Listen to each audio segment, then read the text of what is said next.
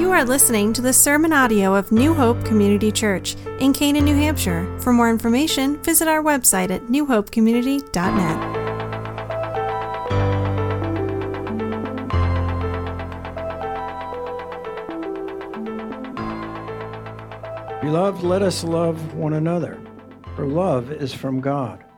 And whoever loves has been born of God and knows God. Anyone who does not love does not know God, because God is love.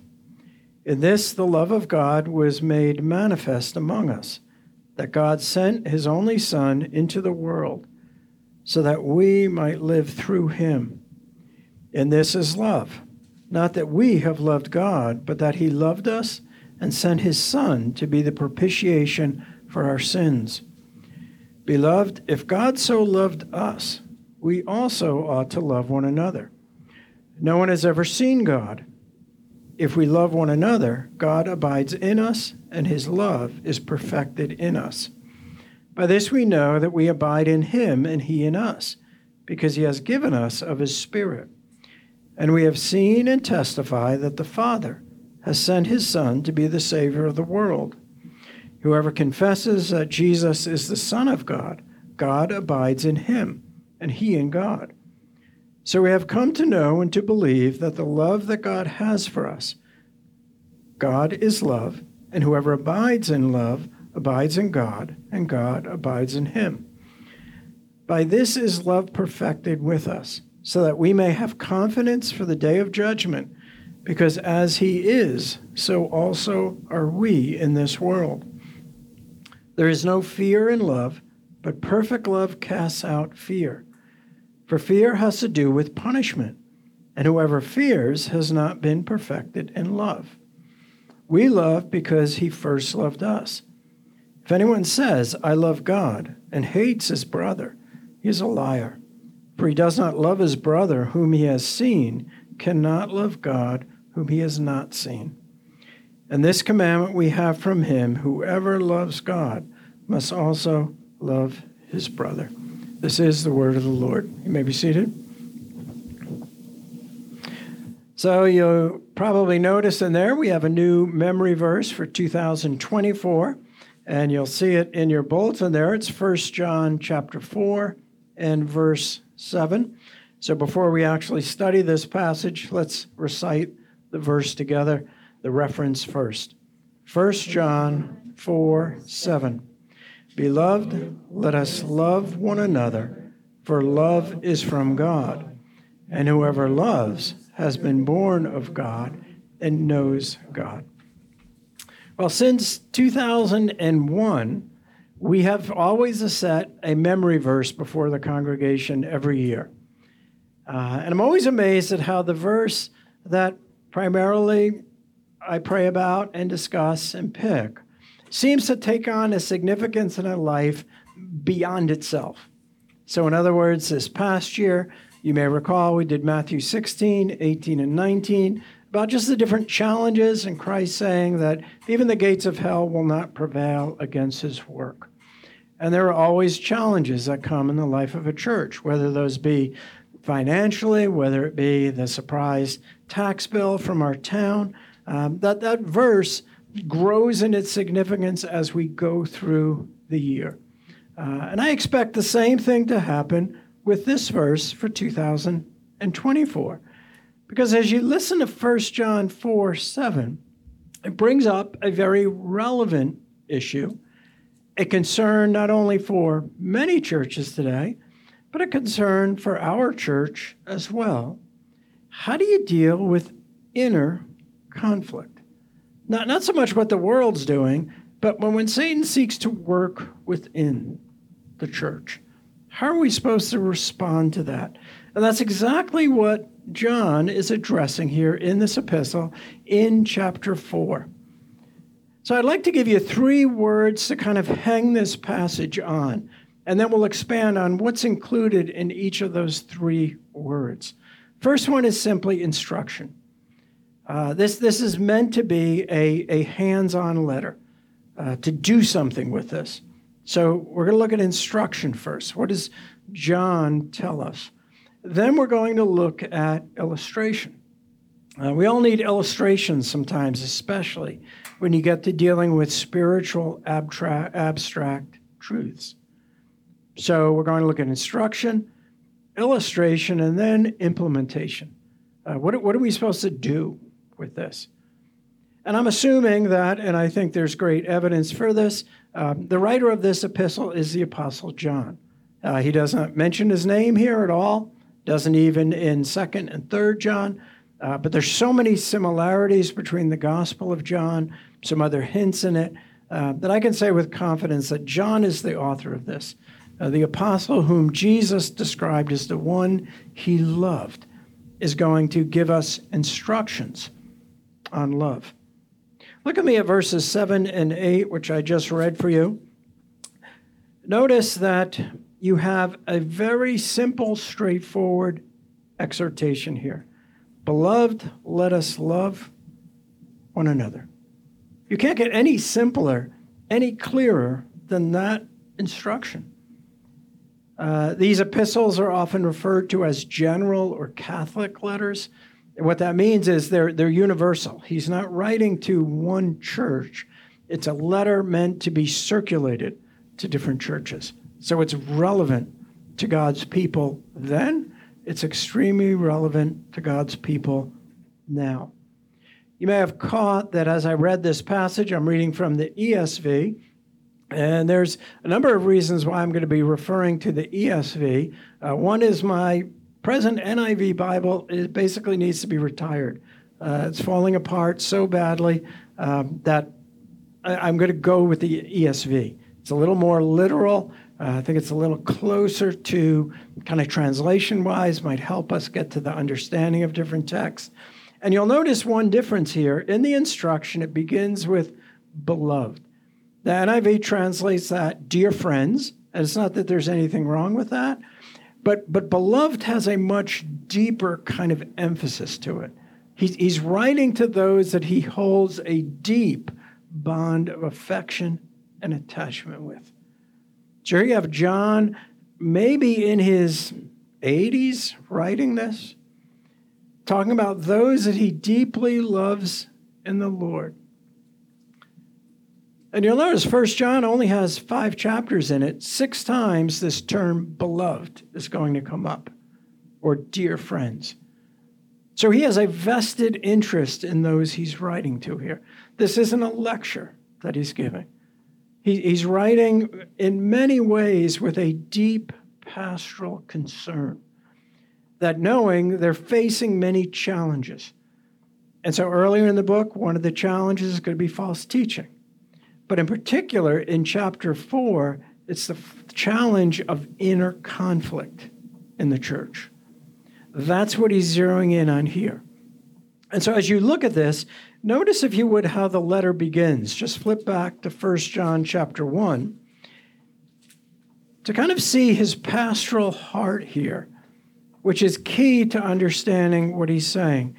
Notice in 1 John chapter 1, verse 4, he says, and we are writing these things so that our joy may be complete. He wants to see them rejoicing in who they are in Christ Jesus. He wants to see God at work in their midst.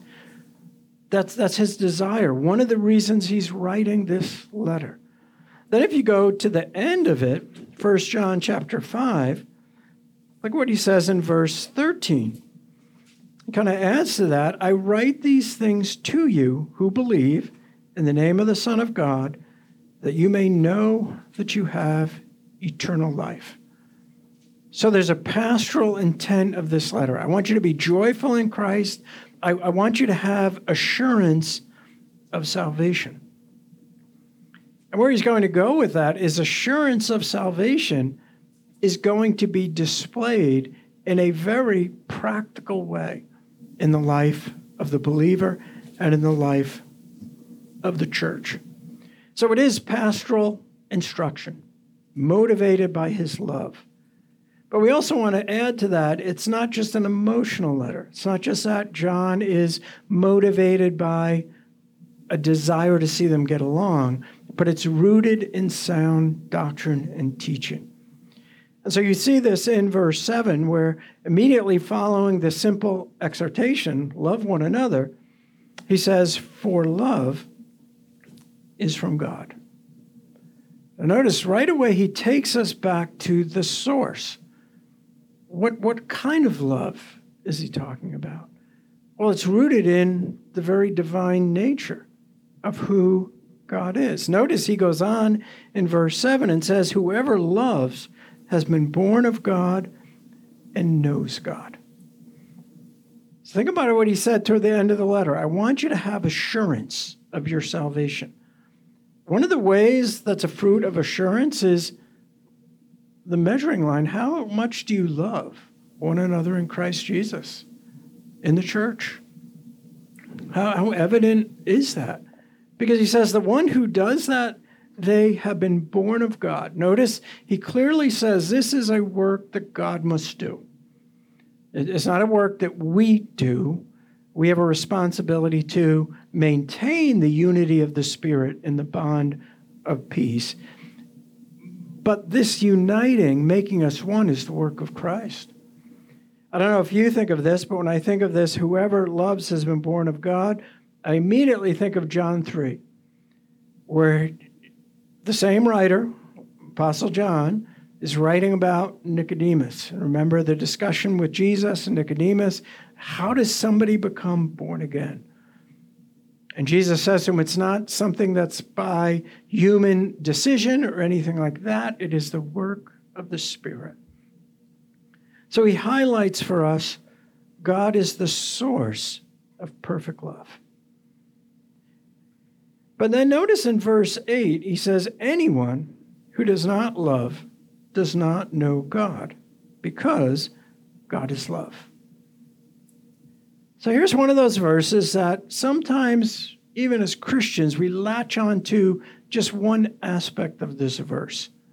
And that is, we might latch on to the God is love part, which we think sometimes may mean, well, the church is never to discipline, never to correct, never to hold one another accountable, because that doesn't sound too loving.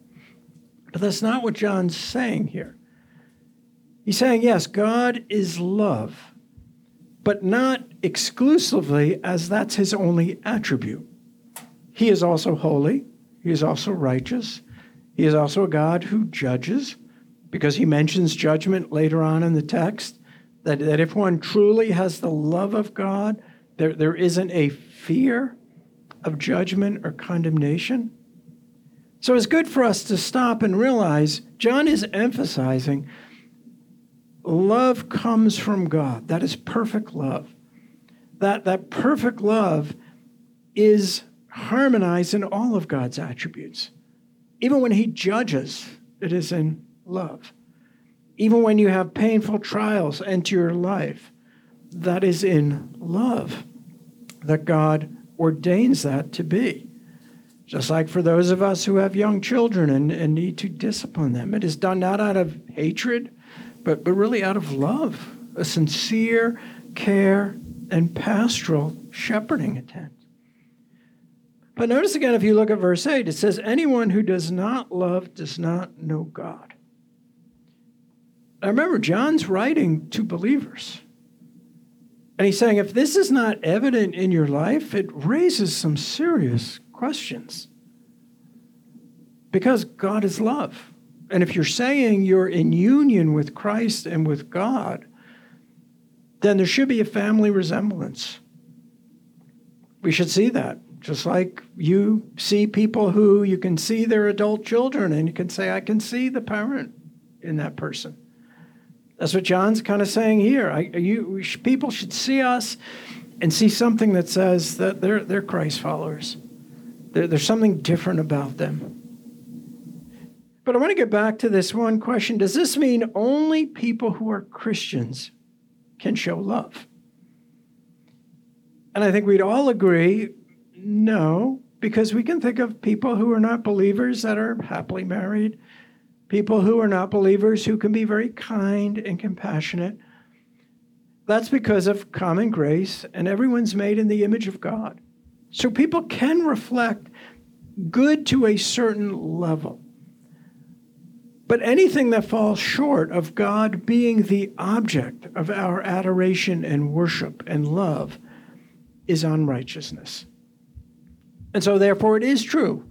The kind of perfect love that John's referring to here can only be demonstrated by those who know Jesus Christ as their Savior and Lord.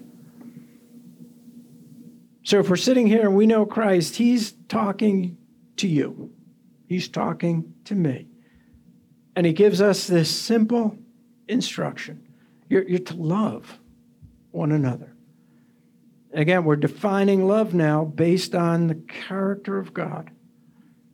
Our world would say love means you just support everyone, accept them for who they are, whatever they want to do. Well, that's not the biblical definition of love. That's not the attribute of God when we say God is love. How absurd if we tried to say, well, God just will let you do whatever you want, but yet he's holy. Well, those would be two contradictory statements. If he's holy, he cannot tolerate sin. He won't tolerate sin, and neither should we. So we've dealt with the first term in instruction.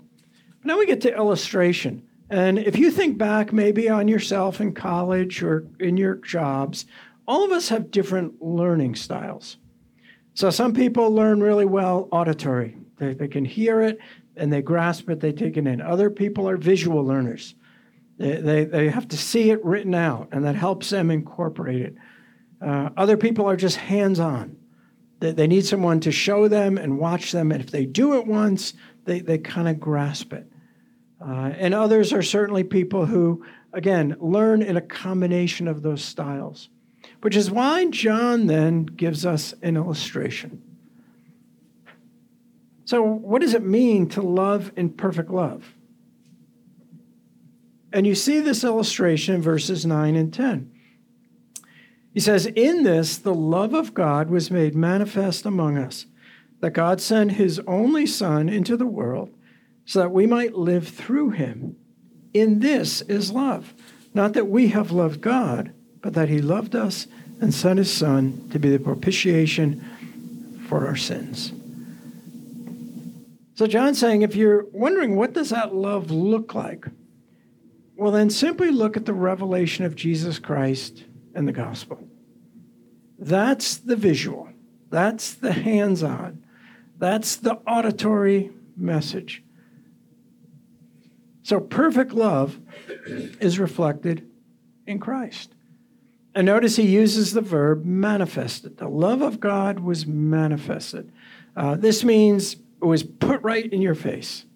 It was obvious. It was clearly shown to us that this is what divine love looks like. And that's why it's always helpful to use the church calendar to kind of think of, we just celebrated Christ's birth, but his incarnation, his life, his ministry, death, resurrection, and ascension are all part of the manifestation of God's love. Because even now we would speak of, where is Jesus Christ? He's not in a manger. He's in heaven. And what is he doing in heaven? He's interceding for you and me before the Father. So his love is ongoing. And when he returns, that love will continue to be manifested as we will dwell forever in his presence. And we will dwell forever with those who also are in Christ Jesus.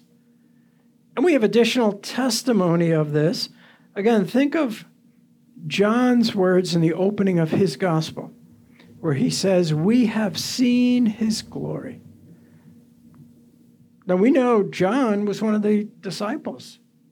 But he says, we've seen his glory. He's covering everything. We've heard him talk. We've heard him speak. We've seen him with our eyes. We've seen his miracles. We've eaten food with him. We've touched him. I mean, all those different levels of learning, John's saying, we know that he is divine love. In the flesh, fully God and fully man. Then you have 2 Peter, who says, we've seen his majesty. And it's easy to put together, what is Peter referring to when he says that in the opening of 2 Peter? He's referring to the transfiguration. And who was present at the transfiguration? Peter, James, and John.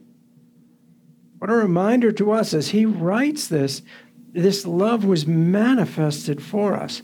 That's what John's thinking. And yet, even we today have something greater because we have the complete revelation of Scripture. So it's not as if we should look back and say, well, I wish I was back then. No, because we even have something better than Peter, James, and John had. We have the full Word of God. We have the indwelling Holy Spirit. But there's another word in here that gives us an illustration of the kind of love that Christians should have for one another in the body of Christ. And it's the word in verse 10, he was the propitiation for our sins. Now, it's kind of sad that word has fallen out of usage today, but it's a very good theological term, and it refers to how in Christ the wrath of God against us because of our sin was satisfied. And kind of think about that he just said God is love, and now he doesn't see it a contradiction to say, yeah, but there's God's wrath. And that wrath, we were the targets of it. We were the objects of it because of our sinfulness. And yet in Christ, that punishment was satisfied. You do not want to make the mistake of thinking that somehow forgiveness is God just turning the other way. He cannot turn the other way.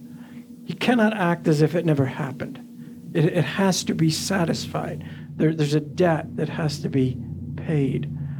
And so that debt was paid through the sacrificial love of Jesus Christ demonstrated on the cross. But that brings us to kind of a question now. How does that look on the ground? Because he's given us a great illustration. And we could go through many places in Scripture, Romans, where it says, God has shown you how much he loves you and that he died for you while we were still sinners. So no, like we were meeting him halfway, no, where we were already turning our lives around, but while we were still dead in sin. But let's consider the third aspect, that is implementation. John's purpose is this is a pastoral letter. So it's not a lecture. And he's not just going to tell them something and then not say, what do you do with this? So notice verse 11 and 12 for implementation. He says, by this we know that we abide in him, let me back up to verse 11. Beloved, if God so loved us, we also ought to love one another. So he started in verse 11 with that instruction. Now he comes back to us. And you want to keep in mind in that verse when he says, we also ought. This is not an option. He's not making a suggestion, like you really should do this, but hey, you know what? Not everyone can. Some people are too difficult for this to work. He says, no, you ought to. You have a debt. You have an obligation to love one another in Christ. Why? Well, what did he just tell us? Look what Christ has done for you. That perfect love is now to be evidence in those who are claiming that they love God. So what does that look like? Well, you might look for a moment here at verse 12, verse 13, 15, and 16. There's one word that keeps coming up. It's the word abide or abides. And he keeps saying, if you abide in Christ, this perfect love will be increasingly displayed in your life. Again, very interesting. Think of Jesus' words to his own disciples when he talked about abiding in him and his final instructions before heading out to be crucified. Here, John picks up on that same language and talks about implementation. The love of Christ is to be evident in us. It is to abide, to dwell, to remain, to take up residence. So he's not referring to a feeling. Although true obedience should eventually lead to a change in attitude and emotions, but not the opposite. I think too often sometimes as Christians, we're waiting for a feeling.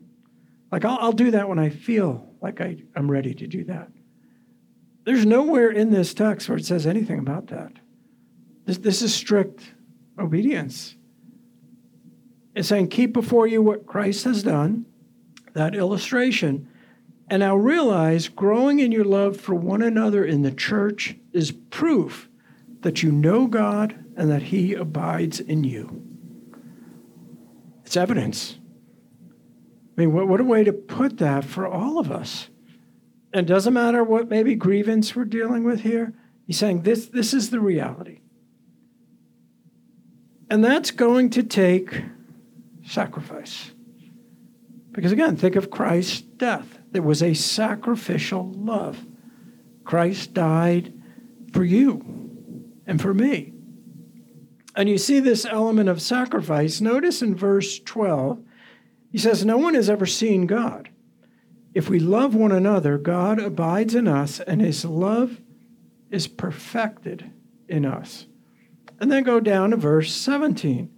By this is love perfected with us, so that we may have confidence on the day of judgment. God's love is perfect. Jesus' love is perfect. John now says, by us displaying sacrificial love, we are displaying, and God's love is being perfected in us. It's being worked out in our lives. It's becoming put on display. And the whole purpose of that is for the glory and honor of God. We sometimes dwell on the fact that, well, false doctrine is terrible. You know, we really need to come down on false teaching. Absolutely. But we should come down as hard as we do on false teaching on believers who are not loving one another. In God's eyes, those are both sins. They're both offenses to him. I mean, you can't parse it any other way than John's saying here.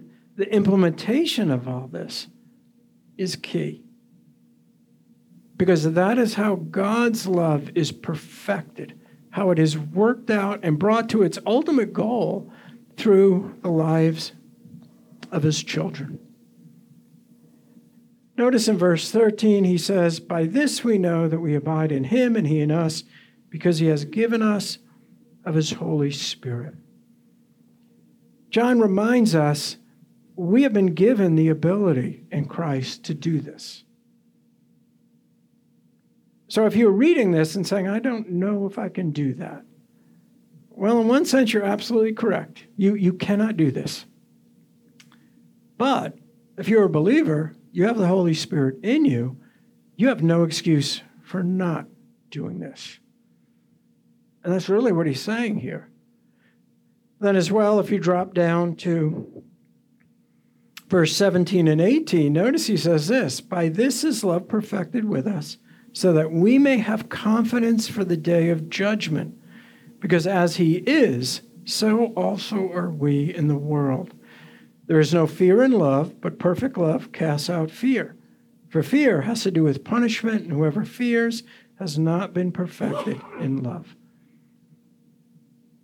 So John kind of brings us to a close and says, if this isn't implemented in your life, realize as a Christian, you stand in fear of condemnation, because there's an area here that's not conforming to the Word of God. Now, as a Christian, we should always fear God. So he's not saying fear and reverence for God is just removed now because you know Christ. No, there should always be that fear, but never now a fear of condemnation. And so what a picture to us of what Christian love should look like. Not how our world twists God is love, but how love is truly displayed and put before us here and said, this is the task of every church, of every believer, to pursue this at all costs. So it kind of prompts a question. And that would simply be this: what sacrificial efforts have you made to build relationships, to show love with your brothers and sisters in Christ? Now, I didn't ask simply what efforts, but what sacrificial efforts have you made? And there's a big difference. Because John is telling us that a person who is a growing Christian will grow in their love for one another in the body of Christ. And the opposite would also be true. A person who is not growing as a Christian or is walking in disobedience to the Lord will have a diminishing love for others in the body of Christ. So what a relevant message, not just for the church in general, but I think especially for our church. And as we keep that verse before us, more than just remembering the words, let's always go back to the context and intent of what's said here. It's a pastoral letter to put before us the sacrificial love of Christ that is to be perfected in us as we display that same love increasingly to one another. Let me pray. Most gracious God, we thank you for the clear example of your love for us in Christ. How that is a source of comfort to us, how that is a source of strength, but help us to connect that with the way in which we are to sacrificially love our brothers and sisters in Christ. We ask this in Jesus' name. Amen.